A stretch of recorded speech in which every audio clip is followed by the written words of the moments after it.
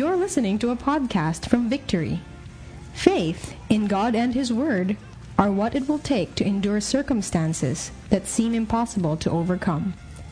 Listen to more of this truth in Week 6 of our series, Unwavering. You know, we are continuing our series, as I've said, and as I was preparing for this, I was looking at some business articles 2 days ago, and I came across this series of articles about ridiculous ideas that eventually became huge success. The first time they were presented, people laughed about the idea, and they think that this is just so crazy. Then eventually it became something that became worth a fortune even today. Really great ideas. Let me just give you some examples, just so you'll understand where I'm coming from. Some of the companies and brands that we know today are included in this business articles. First one is Google. And they said the first time it was presented by the founders to people who could potentially finance this idea, they said it's a ridiculous idea to build a business on the basis of transferring traffic to other network. Di ba normally pag meron ho kayong website, if you're a business owner, you want people to come to your website, right? But their business is, you go to our website and we will point you to other website. That's the business idea. And when people heard that the first time, they said, this is ridiculous. But now this company is worth $120 billion today. The iPhone and the iPad, the first time it was presented by Steve Jobs, some people criticized and made fun of his idea. He said, iPad sounds like a sanitary napkin. Sabi nila parang, ano yun, iPad? The first time. And the idea of a screen, what do you call that? Screen touch. Screen touch. You know, in Europe kasi, you know, the idea of touchscreen keyboard was just a bad idea. Mickey Mouse, they told Walt Disney, the idea of a giant mouse would frighten women and children. Kung magagawa ka ng mascot, wag malaking daga, di ba? Parang takot nga yung mga babae. But now, I mean, Mickey Mouse is part of the childhood of most of us here, if not all of us here. Facebook sounded so lame and only a site for college students to waste time. When it was first presented, a lot of people laughed about the idea, but now Facebook is worth $89 billion. FedEx, you know, this is a comment from a Yale University professor to the paper proposing reliable overnight delivery service. And here's the comment of the teacher to Fred Smith, the founder of FedEx. He said, the concept is interesting and well-formed, but in order to earn better than AC, the idea must be feasible. Sabi niya, okay yung sinasabi mo, pwede siya sa fantasy world, but in the real world, it's not going to fly, that idea. But he eventually founded FedEx and proved that his idea was actually feasible. You know, I'm saying this because sometimes the laughable ideas are the best ideas. Things that sounds ridiculous at first, but actually are worth a fortune later on in the future. And as I was reading these articles about these great companies, I think about the Word of God and the promises of God. Because sometimes, when you read God's Word and when you read the promises of God, it sounds ridiculous.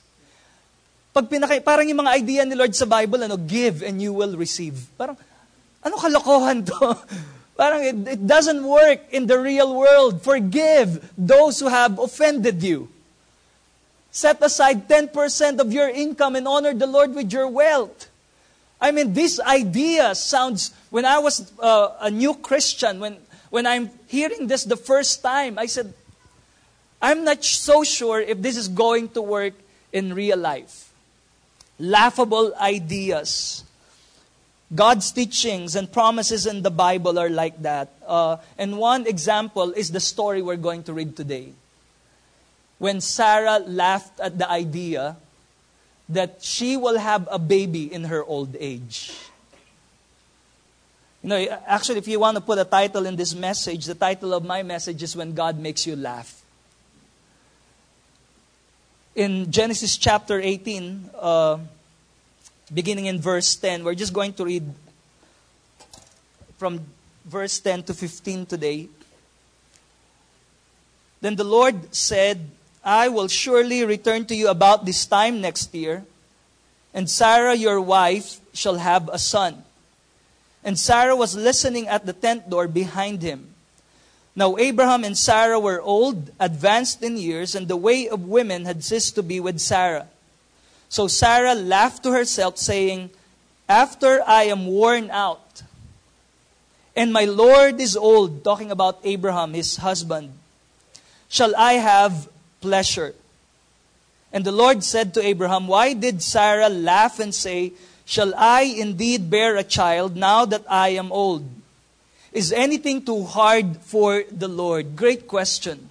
Is anything too hard for the Lord? At the appointed time I will return to you about this time next year, and Sarah shall have a son. But Sarah denied it, saying, I did not laugh, for she was afraid. And he said, no, but you did laugh. Let's just pray right now. Lord God, we just thank you for your amazing word today. Lord, you said that if 2 or 3 of us come together in your name, you will surely be in our midst. That's why we are expectant today, Lord. God, we know that your word will just, Lord, not only speak to us, but Lord, change us, Lord. God, we thank you, Lord, that your words and your promises in the Bible, no matter how ridiculous it may sound, Lord God, nothing is too hard for you to do. Lord, we acknowledge that nothing is impossible with you. So, Lord God, build our faith today.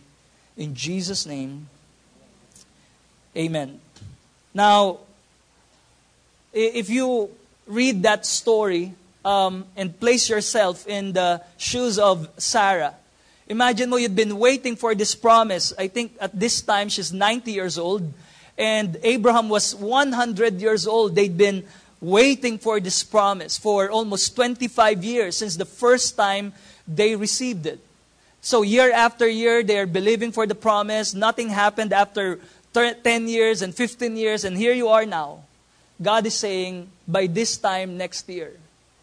Kung September ngayon, next year, by this time, you are going to have your promise. You're going to receive the promise. And Sarah laughed about the idea. And why did Sarah laugh? Because there's nothing like that that's been ever done before. It never happened before. Ang normal nun, pag mga, siguro 30 or maybe 40 years old below, yes, we can believe for our own son, but for me, 90 years old, meron ba kayo narinig na 90 years old? Yung lola mo, tinext ka, surprise! Mga apo, madadagdagan kayo. Walang ganon, we never heard that. So, natawa siya. Tapos siguro tinitingnan niya si Abraham na parang, siguro ganun yung tawa niya, nakikinig siya, no? Kaya pa ba ng asawa? Parang ganon. So natawa siya, no? Parang, siguro sa Tagalog, malabo, Lord. Imposible to, Lord. Meron na ba kayong ganon narinig na comment sa inyo? Tapos, nung nag-comment sa inyo, natawa kayo? Kasi imposible siya. Hindi nyo naisip or parang niloloko mo ako. Diba? For example, halimbawa sabihin ko si Jarrett. Pag sinabi ko ngayon, Jarrett, sobrang kamukha mo si Coco Martin. Uy, walang tumawa, Jarrett. Nahiya sa'yo. Diba? Hindi tayo natawa kasi mas gwapo si Jarrett kay Coco Martin. Kung Coco, nandito ka ngayon, ano? We love you, no? But, minsan may mga ganong comment sa'yo. Natatawa ka kasi parang labo sa katotohanan. Imposible. And that's why Sarah laughed. I wonder if you have a word or a promise from God that makes you laugh. Pag naririnig mo sa preaching, o pag nagbabasa ka ng Bible, and every time you encounter that word or promise, natatawa ka, napapangiti ka, parang, kaya pa ba, Lord? Maybe for you, that's building or buying your own house. Maybe you have a dream house. Tumitingin ka lang sa magazine, pero malabo. Wish ko lang. Maybe for some of you, it's paying all your debts that you've been trying to pay for 10 years now. And maybe you're saying, how I wish buhay pa ako pag nangyari to. Maybe for you, it's getting married. How many single people do we have? Happy, fulfilled. Diba? Parang, Lord, kaya pa ba, Lord?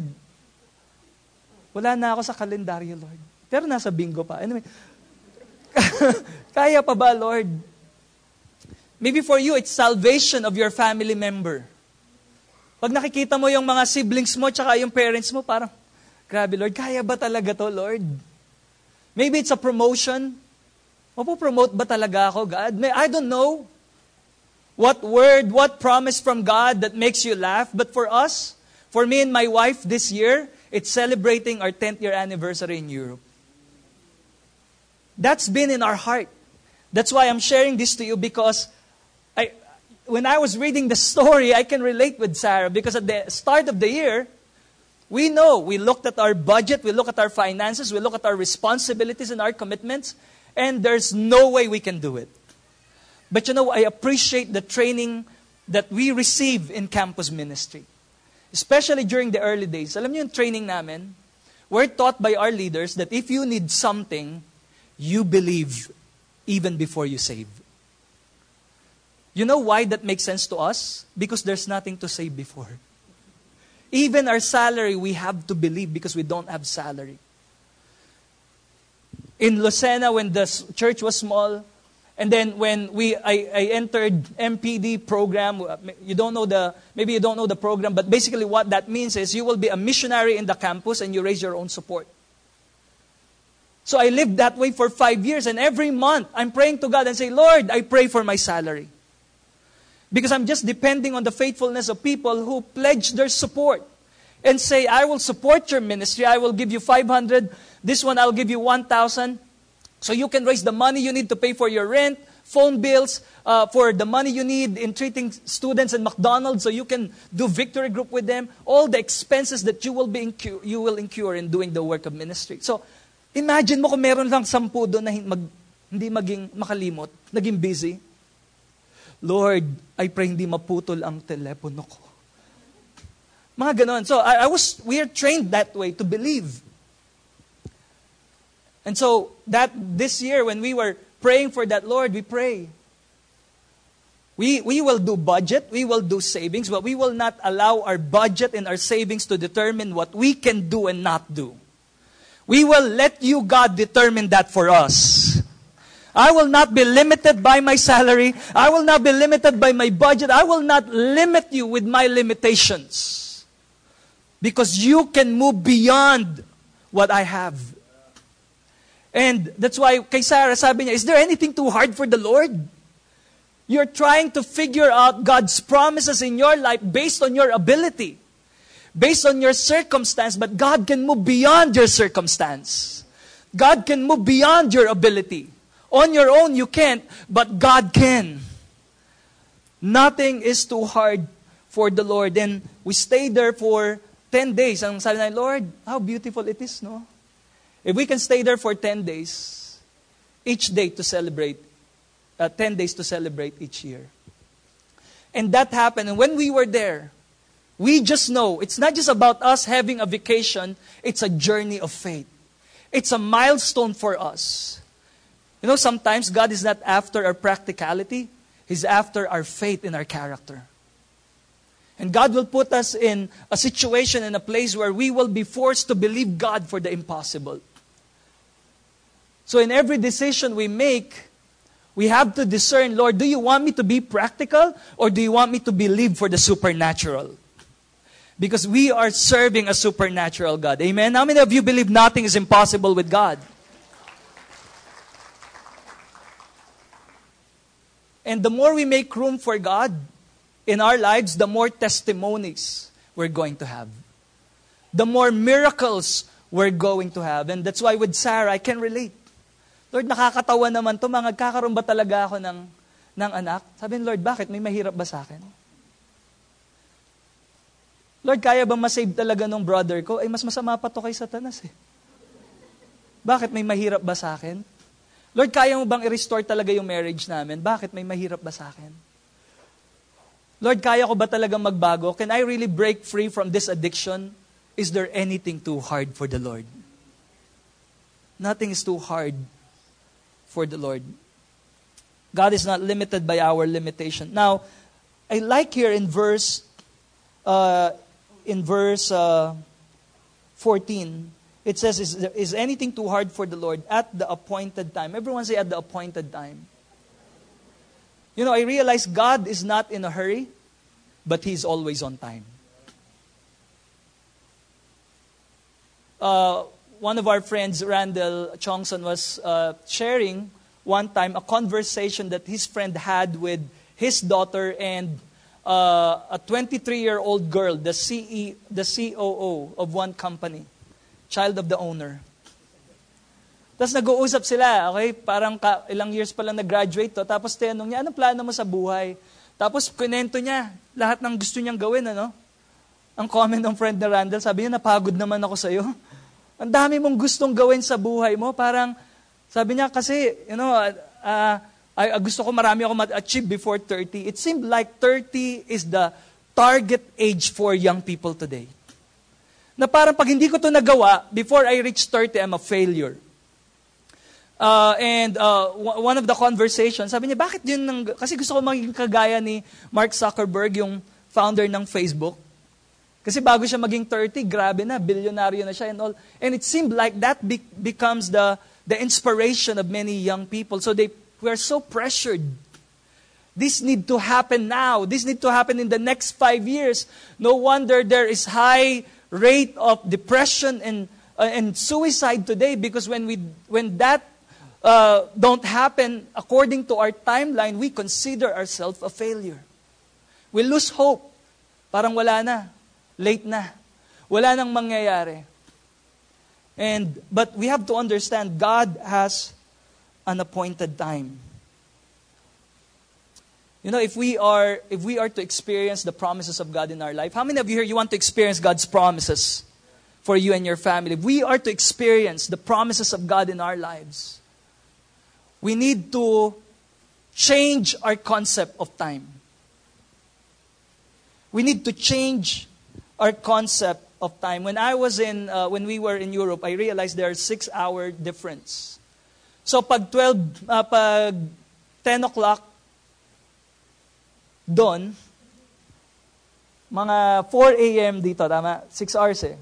1 carry 1 minus plus. So 4. So ang laki ng difference, no? Kaya minsan inaantok ka na, parang gising na gising ka pa. So there's a difference. So we have to adjust according to the time zone. We need to live and operate according to the time zone that we're in. If we're going to experience the promises of God, we need to change the way we operate according to the time zone that God has for us. We need to change our concept of time. And one thing that will encourage us is, yes, God is not in a hurry, but He is never late. And His timing is always perfect. Nung nandun kami ng wife ko, no, yung isang parang kinausap lang ako ni Lord. Hindi naman talaga narinig ko yung boses, ano. Pero sometimes, God will just drop ideas in my heart, in my mind. I just know. Parang kinakausap ako ni Lord. And when we were there, yung isa nag-enjoy kami ng wife ko, nag-pictorial kami. Actually, marami kami mga hindi pinost na pictures, no, na pang sa amin lang talaga. I'll show you some pictures. Do I have some pictures here of our prenup? Hindi yan. The next one. Yun. Kita mo naman, di ba? Mga gumaganong-ganon kami. Ha? Alam mo yung mga tourist spots, nakakatawa kasi ang mga pagitan lang namin ganito, pero kanya-kanyang mga... So kami ng wife ko, ready ka na? Ito na. We enjoyed it so much. Tama na, okay na. Pero nung nandun kami, parang sinabi lang ni Lord, Ryan, natandaan mo, walang prenup yung kasal mo. Wala kaming prenup, wala kang budget eh. So lahat kinakat ko eh. Cut na yan, gown, i-cut na yan. Wala, bitin talaga eh. That was 10 years ago. Wala kaming prenup. So tuwing umatan kami ng mga weddings, tapos nakikita namin yung mga pictures ng prenup, yung mga same-day edit. Wala nga kaming same-day edit eh. Wala nga inedit eh. So, pag nandun kami, parang, masaya naman kami. Teka, okay din sana kung may prenup tayo, no? Pero nung nandun kami, parang sinabi niya, alam mo, 10 years, wala kang prenup eh. Pero ito na yung prenup mo. So, andun kami parang, sige, so, ito doon na to.